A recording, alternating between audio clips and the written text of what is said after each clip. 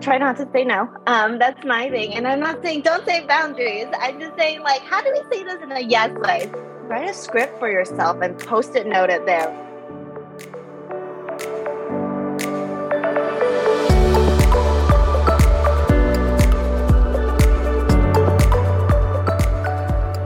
This is the Curious Neuron podcast, where we take a compassionate approach to science-based parenting. Join us as we break down the science of child development and parenting into digestible and applicable advice.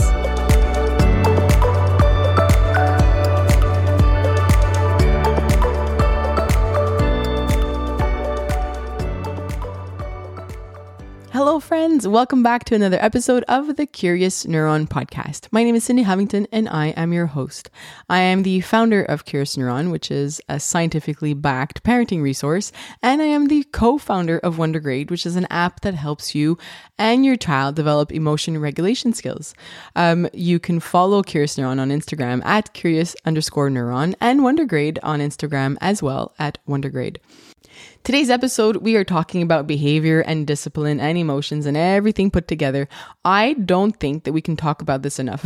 I think we could talk about it every week and still have lots of questions and still have many challenges when it comes to parenting our children. So that is why I try to bring that up a lot and speak to different experts and speak to, as many researchers as I possibly can or clinicians so that I can get you the answers that will help you in your home. Before we begin, I do want to thank the Tannenbaum Open Science Institute here at the Neuro in Montreal for supporting the Curious Neuron podcast. I'm so grateful for the support that we are getting and that we both have the same mission of putting science out there. My goal obviously is to put it out there for parents because I do believe that you all deserve to have access to science and to use it to inform how you are parenting your child. If you are enjoying the Curious Neuron podcast, please take a moment to rate it on iTunes and to subscribe and to leave a rating.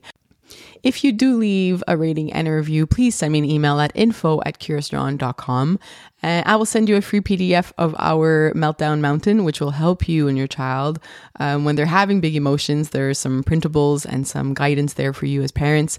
And I would love to share that with you for free. It's from our Curious Neuron Academy that is on our website.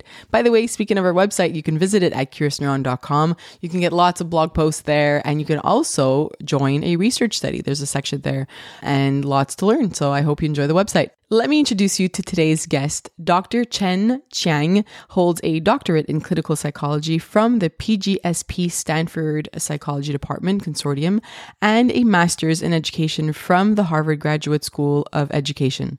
She is currently completing her postdoctoral fellowship at the Cincinnati Children's Hospital Medical Center and will soon be transitioning into her new role as an assistant professor of psychiatry and pediatrics at the University of California, San Francisco.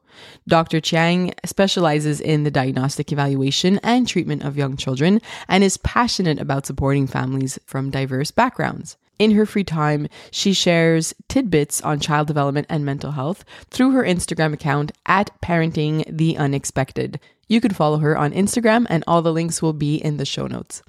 I hope you enjoyed today's episode. I will see you on the other side. Hi, welcome to the show. Thanks. I'm so glad to be here. I love chatting with you. We've done it before and we're going to talk again about behavior.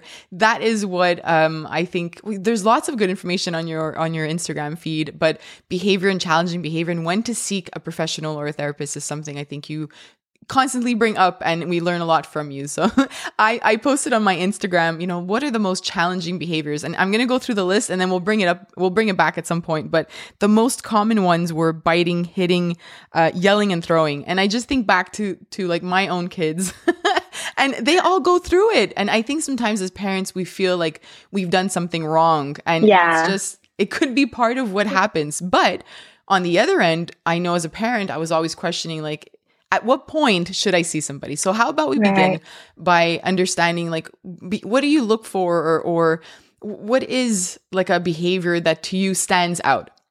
Yeah. Well, like you're saying, like tantrums can be, I see all this as part of a tantrum, right? Like a behavioral outburst, and they're normal part of development. Most kids go through it. Some have little short bursts of one here, and then others have longer ones or more frequent ones. So not every kid who has a tantrum needs help, but I do think about like, if you feel like you're walking on eggshells, if you feel like, okay, I'm changing my daily life, I can't go to the grocery store, like bedtimes are getting drawn out. If you feel like you're changing your life for some reason for these tantrums, and it's becoming more and more common, I'd say that's the time to go seek help. And do you wait? Do you wait to, like, how long would you wait to decide this? Or is it, because maybe a parent's also thinking, do they grow out of it? What if the child's only 2 and it's disrupting your life? Is it still a time to go see somebody, or do you wait? Like, I think a lot of the times when it comes to like seeing a therapist, we feel like there needs to be, because often they're like in clinics or in hospitals, we think there must be a diagnosis, right? Like my child needs to have that much, disruptive behaviors where they're getting a diagnosis around it to get help. And I just say, like, even if you have something little, if you have a stomach ache and if you just knew what to do to make it go away, why not do it? And I think the same thing comes to tantrums. Like, you don't need to, there's this impression I think we get from the adult mental health world, and with adult psychologists, that like, or the movies, that when you see a therapist, it's like a long extended period of time. But with child psychology, you really don't have to do that. You can go in, I've seen families for 2 to 3 times, really help them get back, get some tools in their toolbox and get back onto the routine and track that they want to be. And then I never see them again, which is great. And so I just say, like, if getting professional help just a few times can make a difference, go for it. It doesn't matter if your child has a diagnosis. Just get those tools to make sure that you don't feel the stress of not knowing what to do when they're biting or throwing or yelling or kicking. I guess that brings up the question, like, what are you doing, or what can a parent expect in the office, right? Like, again, I think you're right on the point that we might think, you only go when something's wrong or there's a diagnosis or you're going to get a diagnosis, but it's more than that. You guys, from what you just said, there's some parenting advice that falls around behavior and maybe things that we can be doing or changing in the environment that would actually make a difference in our child's behavior. Yeah. I'm assuming from what you said. Yeah. Yeah, I think there's many different ways of targeting it. There's the more traditional way. Usually when those tantrums are happening with other behaviors that makes people confused. And so that might look like, not having those social interactions that kids typically would be having, or hyperactivity, impulsivity. So what I'm talking about is like going to get an evaluation for autism or ADHD, and behaviors are part of the picture. Now that's a drawn out process, right? That's hours you go in, kind of share kind of the developmental history, your concerns, and then hours of testing. And then you wait a few weeks and you get a report. That's one route to do it. Some therapists have like really set kind of courses that they take families through to help kids learn to manage their feelings, help parents learn how to manage tantrums, help kids learn to comply. Learning to listen is a skill. And so that kind of gets bundled in. And those usually look like, 3 months of 3 to 4 months of kind of therapy. And those are like a package deal. And you kind of go in and you just get that course of treatment. And then there are things now that are popping up in more primary care settings, for example, with your pediatrician, that they have a psychologist on site, and you can, in some of these clinics, just be able to see them for a couple of consult sessions, and they'll let you know, hey, I'm actually concerned for other diagnosis or possible whatever, and you get pushed, recommended that way, or they kind of help you with managing whatever you're dealing with in a very short-term treatment approach, and then you're out in a couple of weeks.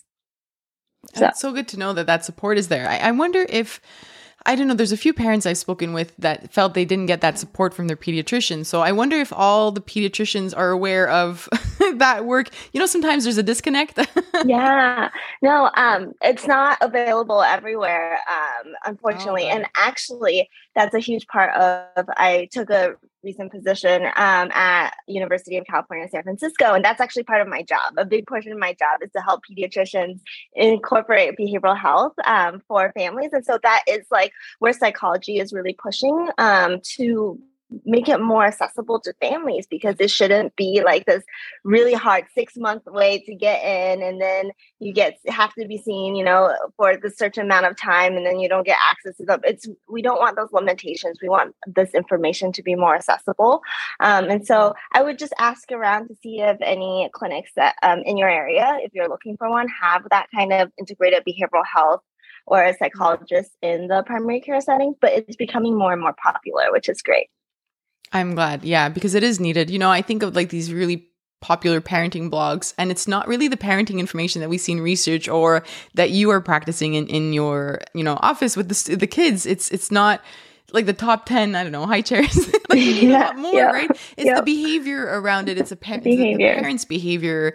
It's what we've learned, what we need to unlearn. There's so much to it. So you mentioned something that's important, that compliance is a skill learned.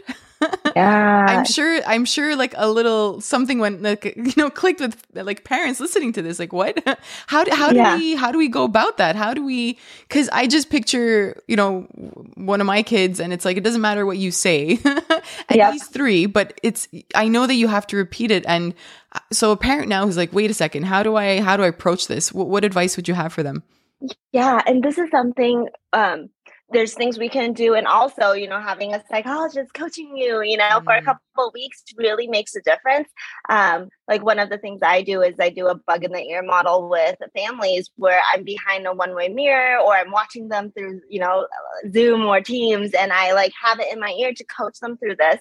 But essentially we want to set our kids up for success, right? So we want to think about, what commands can I give my child that they will listen to?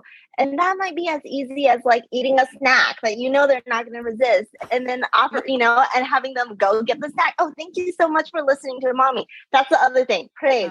Don't praise them for go grabbing the snack. They were going to do that anyways. Praise them for listening to you, and really make that like connection about like, I really love it that you heard what I said, that like right now is the appropriate time for snack time. And so really giving them opportunities and upping the bar. So making it from preferred to something a little bit harder, like putting that blue Lego on the yellow Lego, which they might not have done, but like teaching them through that. And then generalizing that to life. But also I think with families, we work on like, do you need to be giving commands all the time? No one likes to be bossed around. And so being really, really smart about how we're giving commands and when we're giving commands, so that when our kids hear like, mom's telling me to do something, they know we mean business, or dad's telling me to do something, we mean business, and we need you to listen. And it's something that is being asked of them to do, and they should do it. So really thinking through helping them be successful, really making success rewarding for them, and then just being really thoughtful about when we are putting that expectation on them really makes a difference. I love that. I think about also like asking a child to clean up their playroom. And we might not ask, and I know it triggers a lot of parents because they're not going to do it. Nope. And I think that we have to break it down. And I think you just 100%. Did now, like explaining, like there's a way to show them, I guess, the reward and the praise differently, or so how do we? I think I'd like to talk about like consequences and also praise and reward, because you just mentioned it, and I think some parents worry like, am I praising them too much? Are they going to expect it? Where's the balance? So how about we start with the child who's ignoring us and not cleaning, never ever, like we do it every day. We repeat every single day to clean up their playroom or their play space, and they're ignoring us. Do we implement consequences immediately? Do we praise or offer rewards for every little thing that they do because they picked up one toy? Like, where's the balance in that? Yeah, I love that, because I think cleaning up a room is a challenge most families face. And I just think about myself. If I walk into a playroom with a lot of toys everywhere, as a grown adult with organizational capacities who've done this a million times before, I'm still overwhelmed. Like, all right, where am I getting started? And I'm like strategizing and like trying to not step on Legos. Like, it is a huge thing in my head. And I imagine that in a 3-year-old or, a 4-year-old or even older children, when we're like, go clean your room. that's so overwhelming for many kids who don't really have what we call the executive functioning to like plan and strategize and initiate that behavior. And so I think about setting up kids for success. So what can we do that makes it developmentally appropriate? Maybe for a younger, like a 2 to 3 year old, we say, put that blue Lego in the red basket. And so then they're doing that. And then, and then we're helping them one at a time. Or for an older, maybe a 4 or 5 year old, we're saying, let's put all the Legos in the basket, right? Like, so now we're meeting them at their level and we're teaching them how do we think through all this and how do we plan and how do we approach this. So I would first just pause and make sure the expectations we have are developmentally appropriate. And the language we're using to support them in meeting this expectation is appropriate. And I want to back up and talk a little bit about success. I often just hold in my head, success is like something they can do independently 80% of the time, like 70 to 80% of the time. You want a bit of a challenge, right? Because that's why you're there. You're helping them get better. But if they're only able to clean their room or their Legos 30% of the time, it's telling me it's too hard. And so we need to simplify something so that they can feel that success and feel, the rush of accomplishment when they're able to clean whatever they're being asked to clean. So we could clean a part of it and then ask them to finish off or do a certain part while we help them. So at least they've done their part and they've been successful at cleaning that area of the room, let's say. Right? Yeah. Exactly. And this might look different for different kids, right? Like some kids need visuals to, sort out what goes where. And some kids need, more of a schedule or bins, just different ways of doing things. And so there might be some problem solving around it, but thinking really, again, about how do we set them up for success? Knowing my child, what does he or she need to be successful in doing this? I love that. It's such a positive way to look at it rather than like, I don't know, like 3 X's or then you're out, kind of thing. Yeah. Like, how do we set them up for success is such a beautiful way to connect with them and to show them, I want you to succeed, like, let's do this together rather than giving them this big role of cleaning up the entire room and then they fail every time. I get that. That's really such a beautiful way to see it. So where do, I guess, rewards and what you just said is a bit of that praise is that where you want to stop it, or, how much do you celebrate once they clean their little space? Yeah. So I love praise. I think praise is one of the most helpful parenting tools. It has some myths and some bad reputation around it because I think, don't know why. Yeah, I know. And I think it's just because there are some research, there is research out there that like, about how we praise. There's some wisdom around it, right? Like just saying good job is like just blowing air in certain ways because it's not telling a kid anything. Like if your boss comes to your desk and says good job and walks on, you're like, for showing up or like submitting that report, like what did I do? And so I think there's like a lot of wisdom around it, but I think it's specific to this situation. When I think about skills building, I think praise and rewards are so good because kids might not feel as rewarded as we do for cleaning up that pile of toys. Like we look at it, it's clean, we feel good. They're still learning some skills. And so we serve as that kind of reinforcement until they're kind of able to more successfully accomplish it. It doesn't feel like such a hurdle. And they're able to just be more, when we're better at something, it's easier for us to do and it gets easier and it gets more rewarding for us. So I think, really using that in skills building is great. So when they put that blue Lego in the bin, I am going to praise them and I'm going to praise them for listening. I'm going to praise them for, cleaning up or for whatever skill I'm trying to build. I make my praise really specific to that. And so I do that. And then it's not forever. When they're 15, you're not going to have to, praise them for every single Lego. And you don't have to give a reward. You taper off. Again, that's a success. If they're doing it 100% of the time, then you can kind of taper off some of your praise and acknowledgement. We all really like praise. We all like it when people acknowledge us. Even if we know we're doing a good job, it feels good for someone else to acknowledge that. And so our kids deserve it. Yeah. And yes, exactly. And even as adults, like you were saying, We like it. It feels good, right? I just the other day I told somebody like, oh, there was a document that she handed in, and I was like, you did a really good job. Like, I love how you did this part, and she's like, oh, thanks. That feels good. Yeah, and it does. Yeah. yeah, And it does have a bad reputation, it does. and I get it because there are different ways of doing it. I think of like a child who scored, like on the soccer field, and you could say like, I noticed you've been practicing really hard, and you finally got that goal, and I'm really proud of you. Versus like you're the best player on that team, Right? Exactly. Right? Like nobody can beat you, and you're just so good at this. Yeah. So there is a difference in the kind of praise or the type. Yep. Yeah, That process praise is so important. So yeah, the process. I love that.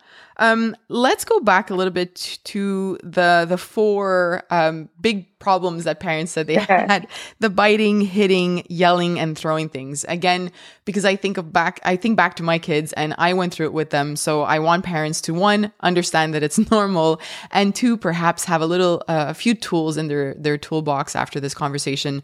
Let's talk about the difference between a young child, a 10-month-old, and a 4-year-old going through this. Would you approach it the same way? And is hitting, biting, and all that, like, is that something you would go seek help with, or let's start with that. Yeah.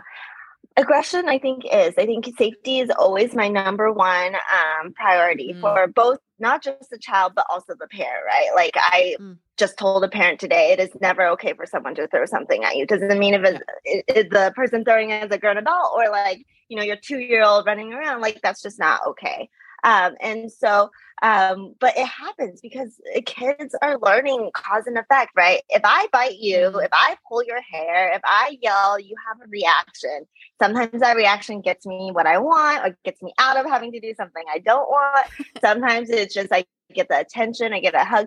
Like there's a lot of reasons, or they're just upset and you're acknowledging it. There's a lot of reasons to it. And so it's totally understandable, especially when they're really young and they don't have the language yet. They're still learning to recognize emotions and to express it in more helpful ways. So I think one is to start with that understanding, and to deepen your own understanding of why that's happening. So pausing and noticing if there's a pattern is something I often ask parents. I can't remember half the things that happened last week, so I don't expect parents to remember anything. And so I ask them to, jot it down on their fridge or whatever, like they bit me twice, or they threw toys in the evening, like starting to kind of see if there's any patterns from being kind of a scientist in your own home around your child. Yeah, I like doing that because I think there's a function to behaviors.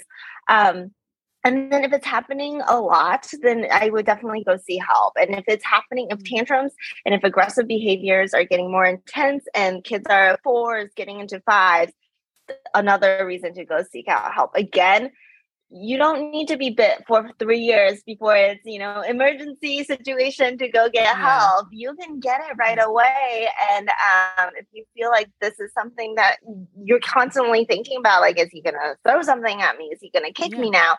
Go get that help for a couple of sessions and stop worrying about it. So. What happens with the younger ones? Let's say a 10-month-old. Are you disciplining at that age? Are you ignoring it? Especially if it hurts. I remember my kids at some point, they would like pinch like during nursing. Yeah. And I was like, ouch. And then like you'll read sometimes that you should just ignore it, but you're trying not to have a response to it, but it hurts. Yeah. What should you do when they're very young? Yeah. I always say keep yourself safe. I think that's the number one thing. So if they're throwing toys, you can ignore and clean up the toys, right? So I just literally have parents. So if kids are hitting and kicking, I just have parents stand up, and I do just move around the room so they can't have access to my body while I am doing what I do. Or if they're throwing things, I put it away. If they're biting, I remove that body part. If they're pulling my hair, I pull out my hair, tie it back. Prevention strategies are great. So, you wear long sleeves, you put your hair back for a while, you do what you need to keep yourself safe. So that's my first thing. And that happens with siblings too, right? Like they will go after siblings sometimes or other kids, and really thinking about how do we prevent. And I do think ignoring is helpful. Sometimes parents hear it and they're like, I don't want to ignore my kid. And I'm saying, no, we're not ignoring your child. We're ignoring a behavior. It's really, really different. And what I mean by that is like a lot of kids get into these behaviors not intentionally. Like they're not trying to hurt you, or they're not trying to, bite you if they want that candy in the candy store. Like that's not a conscious choice for a lot of the kids when they get started. But sometimes if we react in a certain way, it does become conscious. When I do X, mom will give me Y, or I get out of Z.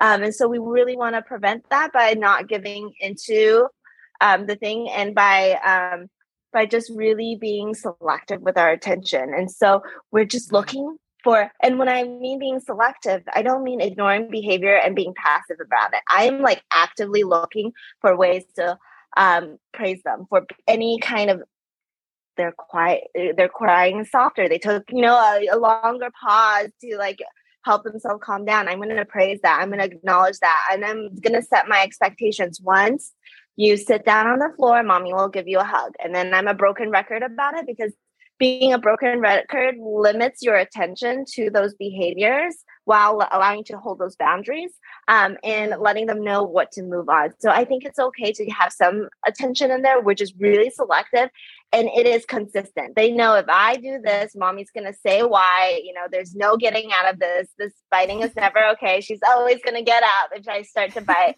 So being really consistent about it. And I think that you said something really important there, where we're ignoring the behavior, because I'm thinking of a parent who might have a child who's having a lot of tantrums, maybe a 2-year-old or a 3-year-old. And again, that's developmentally appropriate and not to the point where they think they need help, but it's happening in their home. And sometimes we view those tantrums as behavior. I don't know if I'm looking at it the wrong way, but I always see it as an emotion, and that the emotion itself shouldn't be ignored. But you said ignore the behavior. So how would a tantrum play in? So let's say there's no hitting or biting or nothing, nothing aggressive. So, and it's just an emotion. At that point, do you still recommend to kind of ignore it a bit if they're repeating that because of that phrase of like, if I do X, then mommy does Y sort of thing? Or do you approach it differently when it's really about emotions? Yeah, sometimes I just think about a majority of tantrums have emotions, right? There's a huge energy to it, and that's why it bothers us so much. If because emotions they're translatable, and that's why it's helpful for us to keep calm, because then we can help translate that to our kids. But going back to it, I think emotions are really important.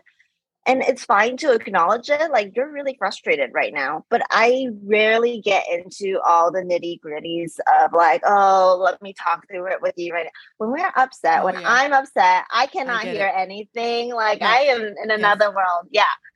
Yeah. So it's like kind of like being at that peak of their emotions. Same thing with us. When we're really mad and somebody tells us to calm down, it's the worst thing to say. I'm just going to get more mad at you. So exactly. Yeah. So it's not that we're ignoring them, but we're offering them what they need at that moment. It's just letting them know that we're there, I guess. And then waiting. Like you need to wait for them to come down, right? Yeah. And when they come down, you can spend a lot of time in emotions. And I would do that. And I would try to capture it before, the meltdown. Like, sometimes you just know it's coming. Like, okay, I can tell you're getting more frustrated. Like, that's a really great time to like acknowledge those feelings too. And then like at the end, like, okay, I know, I noticed you got really mad around this, and talking about it when they are able to talk more about it, but not in their emotions. So. Yes, exactly. And, just for the parents that are listening and who have a younger child, I would even say that even 2 or 3 years old, like a child who's 2 or 3, I would still say, even though they might not understand everything, I would still say it to repeat it, right? To say like, it's okay to be mad or whatever it is that you want to say, even if they're older. I think even if they don't understand the whole concept, I think that as they get older and they've heard the same phrases being repeated, then they get used to it. And I think that's part of like developing emotion regulation skills or that emotional intelligence of having heard the different terms of emotions being used in my environment. Like, I know you're frustrated right now and that's okay, but you still can't hit when you're frustrated. It's like hearing all those different like disappointment and frustration, those are really important vocabulary words to have with regards to emotions. I agree. So where does like emotions and emotion regulation skills play into all this? We're talking about behavior. Yeah. I'm thinking that there needs to be some, when we think of certain situations like transitions or hearing no, that's the emotion regulation part too. Like I think. So how would those specific situations, what would you recommend during those situations? Yeah, I think Two things. First things first, try not to say no. That's my thing. And I'm not saying don't say boundaries. I'm just saying, like, how do we say this in a yes way? So instead of saying, no, you can't have dessert, you can say, for dessert today, or like ice cream, you can say, yes, we can have dessert, but our dessert choices are X or Y. So like really thinking about if there's a trigger, like we all have our buttons, like they're going to be her buttons. So there's things we're sensitive to. We're humans, and being respectful of that and learning how to navigate that while holding boundaries, because that's really important, and consequences. Being thoughtful about that is helpful. And my biggest thing is like, if you know there are situations where you are prone to say no, or like don't, or stop, and those negative kind of words, write a script for yourself and post-it note it there, right? Like if they're always asking for a dessert when you're in the kitchen, then write like, this is what I say. You read your script. You don't have to think about it in the moment when you're frazzled. Like set yourself up for success. Yeah. So that's my first thing is like, let's try to avoid those language. And second part of it is like, think about skill building. I think emotion regulation it's a muscle. It's like how we go to the gym, and like the more reps we build, or the miles we run, or whatever we're doing, the stronger we get. And the same with kids. And if we're mad, it is not a time to be like, this is a great time to observe, like your heart is beating faster. Like it's not a good time to do that. You can do that when they're starting to be a little bit frustrated, helping them notice signs because they're still somewhat calm. But I do this in other times of the day when they're perfectly, happy and content. And so that means like bringing out a story and talking through the emotions. Or if you're watching a movie, make it a point to be like, oh, I'm noticing so-and-so, stomping his feet. I think he's mad. And learning it. And it's okay to be mad, like you said, Cindy, but it's about how do we express that we're mad, right? Like punching a wall is not okay when you're mad. But if you need to go take some space, if you need to do other things to help yourself calm down, practicing mindfulness, like that's a time to do it when they are, when they're regulated, and you make it a game. You can have them coach you. Okay, mommy's so mad because she, dropped something on the floor, whatever. What can I do? And then, make it silly. And that's how they learn these skills. And when they are learning and they get practice, when it's not so hard, in moments where it's harder, they're able to pull out those tools and be more effective in using them. We had a calm down corner when my kids were growing up, and they would never use it. And I started using it because I had at that point a 1, a 3, and a 5-year-old. So I would go to the calm down corner every once in a while. And my middle child at that point just started going to the calm down corner on his own. And he wasn't doing it every single time, but I noticed that he would just go there and hang out sometimes. And then I was able to start the conversation around like when he can go, and he felt more comfortable. But I think the modeling part is such an important part that we don't realize. Even little moments that we don't like you said, like this morning, my son dropped an egg on the floor, not boiled. So it made a mess. And it's just like saying out loud, like, oh, that's so frustrating. Like I just cleaned the floors last night, like now I have to clean again, and just saying it out loud. And I love the fact of asking them to guide you. I could have done that as well, where it's like, what should I do now? I'm really frustrated because I have to clean it again. Just getting their guidance, and then it won't feel as foreign when you say it to them next time. Yep. Yeah. 100%. I love that. Yeah. Do calm down corners work for, I'm assuming not all kids, but is that something recommended?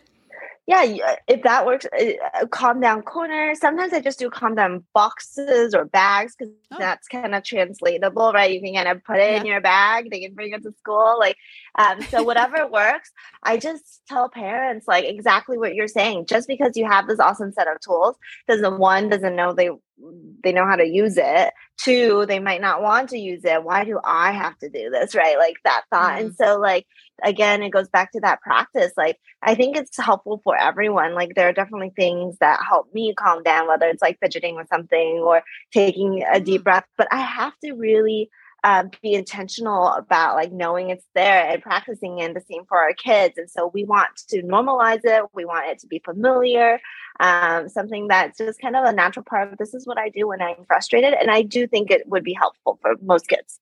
I'm thinking of a situation where a child might look like they're misbehaving, but there's an underlying issue. Maybe it's worry or anxiety around something. I'm thinking about you use the scientist thing, right? So if we're taking notes and we're trying to understand the behavior and we notice it's when they have to get ready for school or go to grandma and grandpa's house. I don't know. Let's just say certain situations. And we notice that. How do we approach that if we're noticing their behavior changes when they have to do certain things that they might be anxious around? I love that because, like the whole purpose of that is because it's so overwhelming for them that like they kind of collapse. So I think about using coping strategies, right? Like how do we help manage our stress? I think about like worry sometimes as like a thermometer or like our cup being filled. And those moments are like big rain, pouring rain into our cups or whatnot. And so I think about how do we help them learn how to empty it and have like, for example, that might be helpful thoughts, right? That might be even just acknowledging their feelings. Just because they're worried doesn't mean they know they're worried. And what is worry, like, and being able to talk, there's like worry bug exercises out there where you can talk about having worry bugs and how that feels in their tummy and being able to recognize that early on and being able to express their thoughts. What about going out is really scary, or going to school? Is it, I'm afraid that my friends are going to make fun of me? Is it because I'm worried the teacher's going to call on me?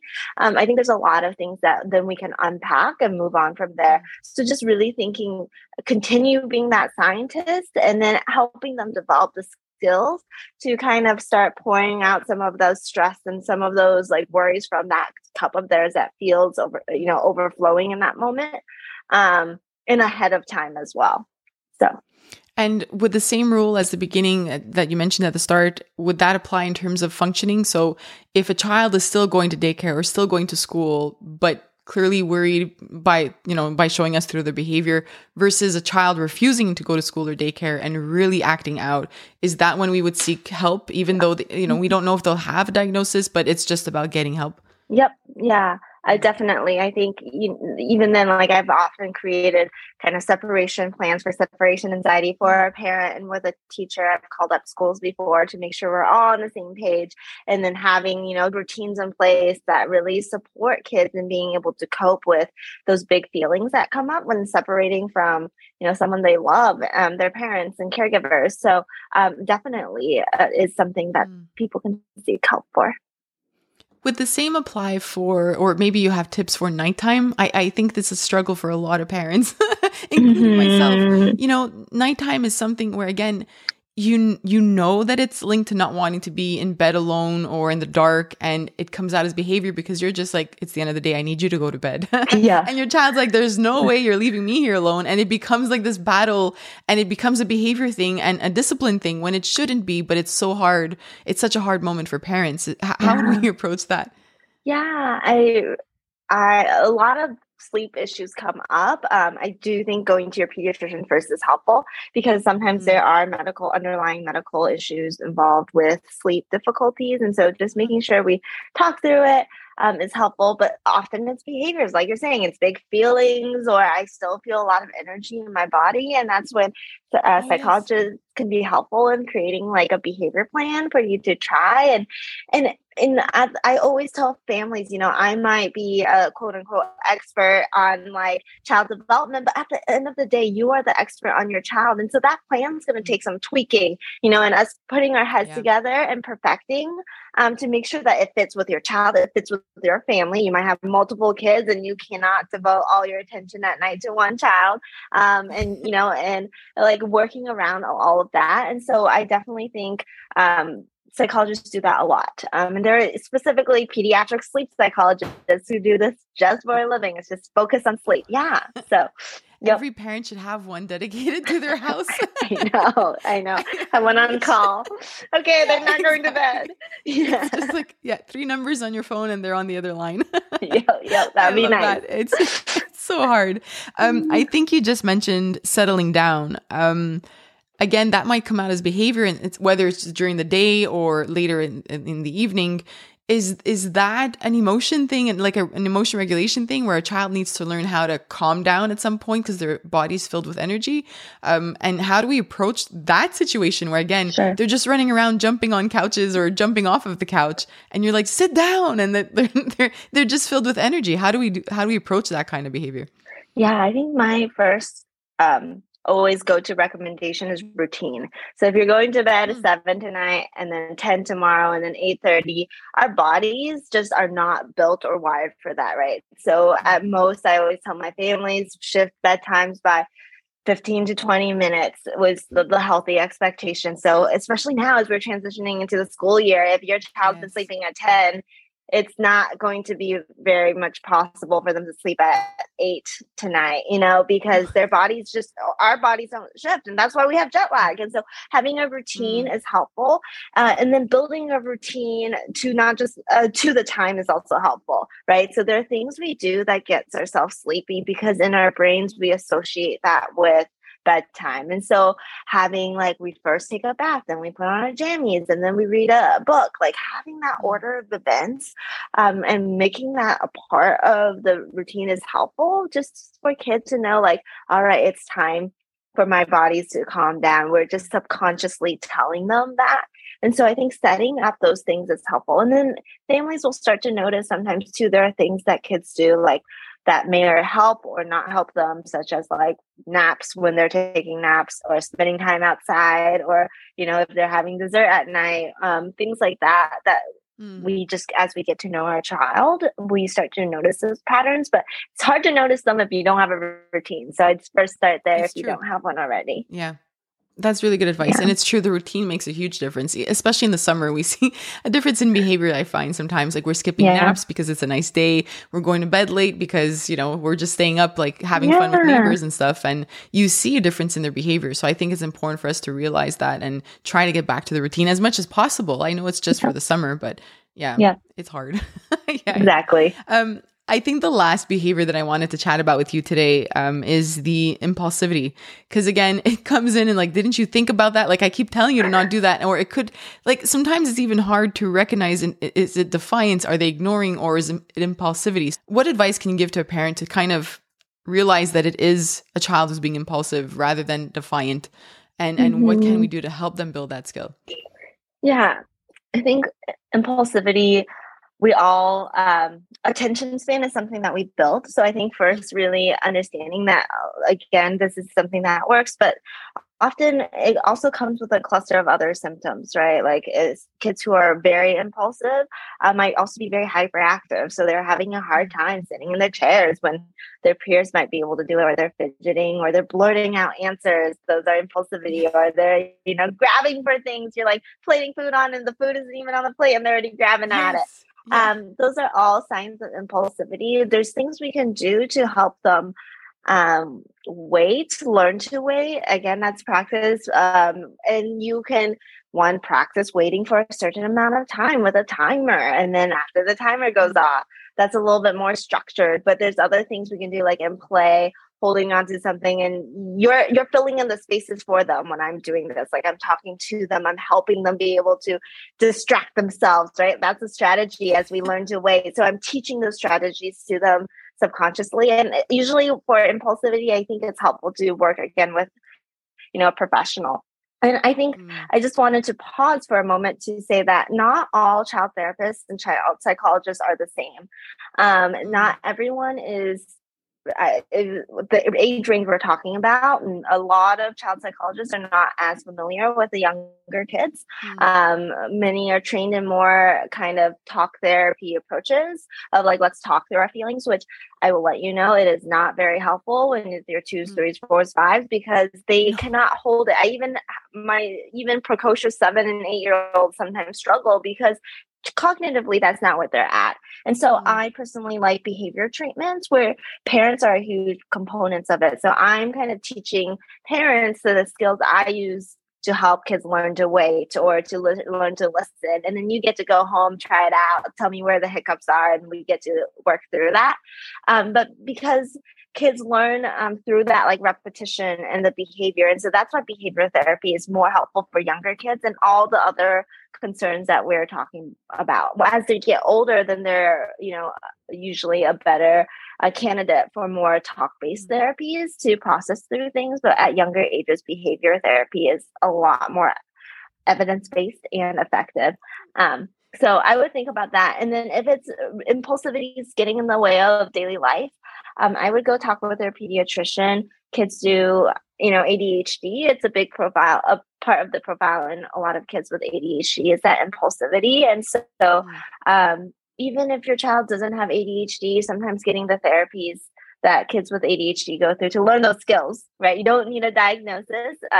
Exactly. Diagnosis is just helpful for billing, to be honest, for your insurance coverage. That's where I really spend my time thinking about diagnosis is for that billing. But at the end of the day, all we really want to do is understand our child, their strengths, their weaknesses. Why do they do these things that I can't quite wrap my head around? And what do I do about it? Like, I think as parents, that's the thing we care most about rather than a label. And it's how do we understand and help our child and seek someone else to talk about that is helpful sometimes.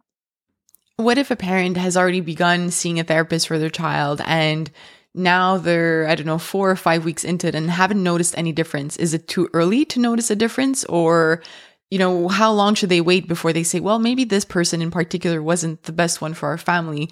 And you know what I mean? Like what sort of timeline should they be looking at? Or signs that they need to maybe switch? Yeah. I would just say, timelines are hard because kids that might be experiencing stressors or there's other things going on that changes timelines for every child, like their developmental levels. But I think when I think about a good fit of a therapist is one, I believe for all child therapy, parents should be a huge component. Sometimes I ask parents what their kids are up to in therapy and they can't give me an answer. And for me, I'm like, oh, then it's really hard to tell. Because there's no magic in 1 hour a week with a therapist. It's really about how do we use that to impact every other hour in the day. And so if we don't know, it's really hard to help kids be able to translate what they're processing or what they're learning in therapy to other aspects of their life. And that's what all we want, right, is to support them. And so I would think one, do you know what's going on in that 4 weeks that has been happening? Being able to talk with a therapist about it. I really appreciate conversations with my patients when they're like, I'm not sure this is working, or I'm really nervous about getting this assessment from you or whatever, because I really value those feelings. They're valid and they impact treatment, and they, this is your lives here and your child's life. And I want to be able to support you. And I hope that you can find a therapist who do feel comfortable with you bringing up your hard feelings and thoughts and not taking it personally, and being able to explore fit together. I think that flexibility, especially, this goes on another tangent, but, a lot of therapies are built for a certain demographic and most people don't fit in that demographic. And so having a therapist who knows how to tailor it to your family, the number of kids, your cultural background, what your parenting values are, I think it's really important. So I would focus less on that progress at the 4-week mark. I would focus more about how do I feel about having this person as part of my team in helping my child. Do I feel like we are teammates and I feel like we can learn to tackle this thing together? If not, then really thinking about, can we make that shift to being on the same team together? And if not, maybe it is time to think about another therapist. I'm curious from your point of view, though. You just got me curious about something. But now when you're working with a family, I'm sure that you could see when the work is being done at home, right? Because like you said, that 1 hour is nothing, really, not nothing, but they need to do the work at home. Are you able to tell the difference between a family who's doing the hard work at home versus 100%.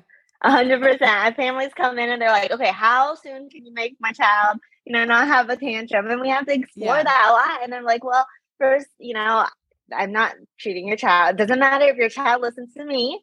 and never have tantrums with me because I don't get to go home with you.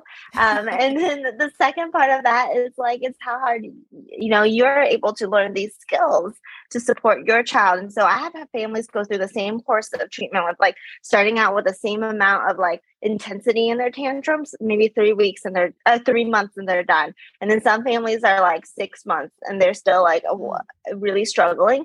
And that's okay too. Like you don't have to be that 3 month family because you might have other things going on. You might be navigating a move or you're dealing with, life stressors or other things, other children. You have your life too. There's other components. But just recognizing that how much you pour into therapy, you get on the receiving end, and just be open with your therapist about that, because sometimes it's better to wait a few months and then find a good time to target it. But your therapist should be able to support you in finding that like optimal moments for having some therapy work done. And I like that you're really stressing the time, and that it shouldn't be about the time, because every child is different. And even if you think about like starting a new workout at the gym, or you haven't been there in 3 years, let's say 2 years with the pandemic, and then you go back, you're like, oh, this is really hard.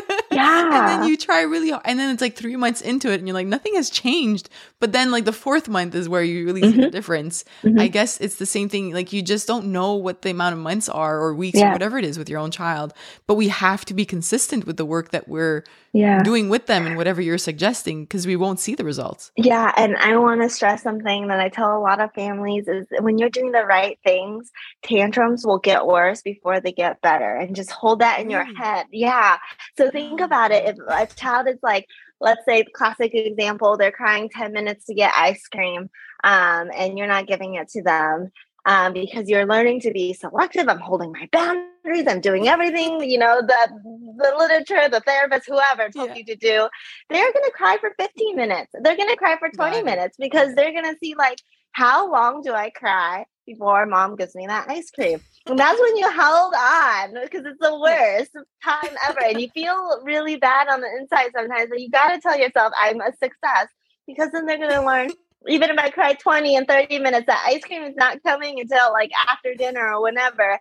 And they'll stop crying because they're learning crying is not an effective way to get ice cream. Maybe I should politely ask for it.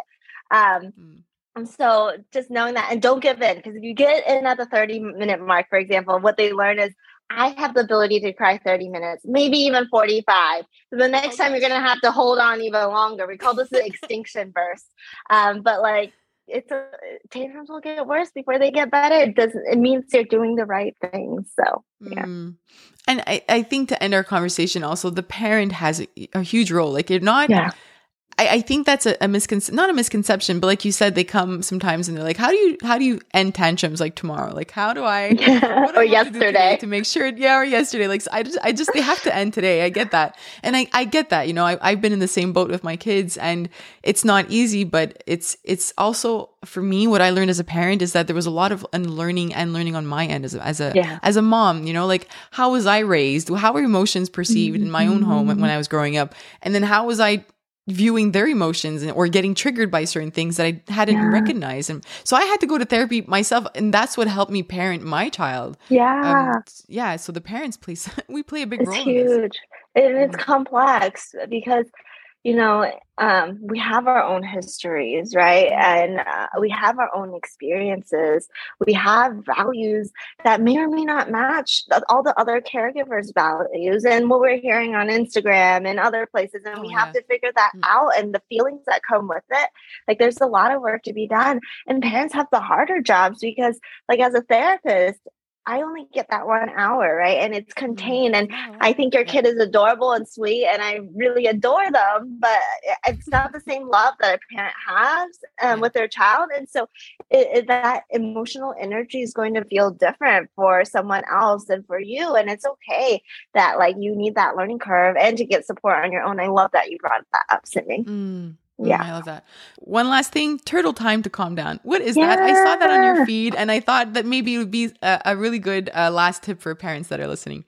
Yeah, I love different mindfulness tricks. I think mindfulness, there's so much literature out there on how we calm our bodies and deep breaths and really grounding our mind, and how that's great for us generally for stress, anxiety, with our big feelings, and kids benefit from that. except sometimes it's really abstract for kids. So I love posting a little bit on different strategies to help it become a bit more tangible, a bit more concrete. And so turtle time to calm down is just like imagining that you are a turtle whenever you have those big feelings, and knowing that you can close your eyes and kind of like pull yourself in, your arms and your head and your legs into your shell, and to practice taking that deep breath, and really being able to check in with your body when you're in that safe space, because then we bring our safe space with us, right? It doesn't have to be, that calm down corner or our bedroom. We can close our eyes and we can decorate the inside. We can be really creative with this. And then you get to like peek out your head when you're ready, out of your shell, assess like, is this safe? Can I come back? Am I ready? And it's okay not to be ready. If you need to, you can go back in, you can relax your muscles, you can do whatever you need, and keep repeating that until you feel like I'm in a space where I feel safe enough to stick out my limbs, my head, and to rejoin the world outside me. So yeah, it's a fun exercise. So much. Even just hearing you explain it, it felt soothing to know that, like you said, your safe space is you. It could be you, and not having to look for something external. I love it. Thank you for everything that you do and everything that you share with us on Instagram. Where can listeners find you or learn from you? Yeah. Well, on Instagram, I'm at Parenting the Unexpected, because I want to help parent the unexpected moments. So you can find me there, and some tips on my IG as well. So yeah. Thank you. Thank you so much. And we definitely have to have another chat. Yes, soon. So thanks, Cindy. I hope you enjoyed today's episode. Thank you for listening. Please take a moment to subscribe to the podcast, to rate it, and to leave a review. And you can follow us on Instagram at @curious_neuron. Thank you for listening, and I'll see you next time.